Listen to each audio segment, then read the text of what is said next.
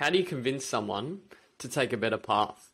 There's a story from a good friend of mine, Gilly, talk about a lot, good friend of ours, about when he was 14, grew up very Catholic, wanted to become a priest, went home, told his mum that he wanted to be a priest. And when most people, was very ahead of her time, most people would have said, that's probably not the best path, it's stupid for these reasons, you're only 14, blah, blah, blah, you're not ready for that, and all this sort of usual stuff that'd be a knee-jerk reaction. Paraphrasing what she actually said was, that's a fascinating thing you could do with your life. Like, that's great that you've thought about and all that. Instead of like dropping out of school to go be a priest, why don't you just keep going to school just in case you want to change your mind, and in that way, in case. But yeah, that's basically all up. I just think that's a really good example of how we treat this, because this topic is like super controversial. There is a massive trend especially with what I call the typical constant student, right? They have a lot of interests and they're very proactive about life. They always want to learn. They want to improve in all areas. Yet the other thing a lot of us have in common is everyone really is very pro-social and loves helping people, especially opening doors for friends and family. They see the gap in people's potential, especially those they care about, and they're desperate to fill it.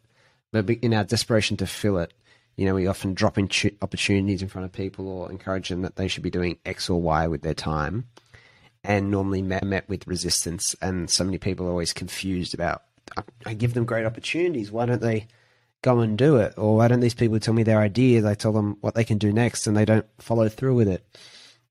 And this is frustration we have.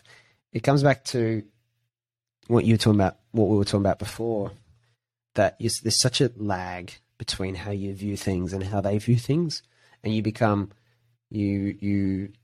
that difference increases, I guess, as you're becoming more self-directed, as you're learning new things, doing new things. The gap between the way your worldview and others increases, right? It gets further apart, and that removes a lot of the capacity to understand. So we normally rush those people. We normally make them go way faster than they're ready to.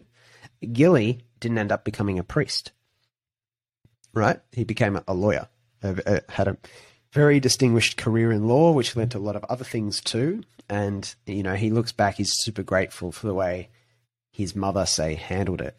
I think the other example is me and probably drinking. So my dad doesn't drink. And so for that reason, I wasn't really ever planning to be a drinker myself. But I did find, drinking and enjoyed it and had good fun. But I was initially very worried, like, shit, if Dad sees me drinking, whatever, he'll get pissed. Pun not intended. Then eventually, obviously it became a bit more normal that I was drinking. Didn't really ever create a problem. Was never told off or anything like that.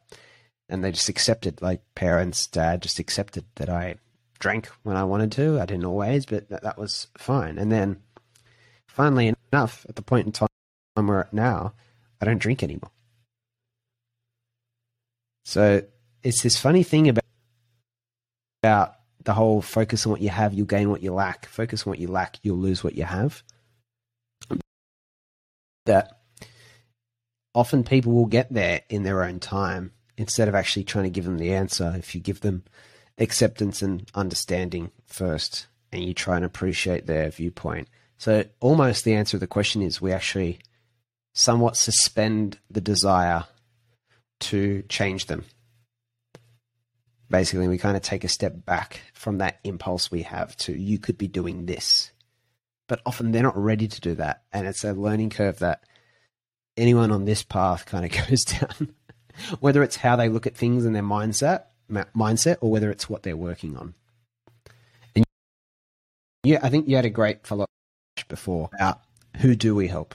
Is that right? Do you want to elaborate on that?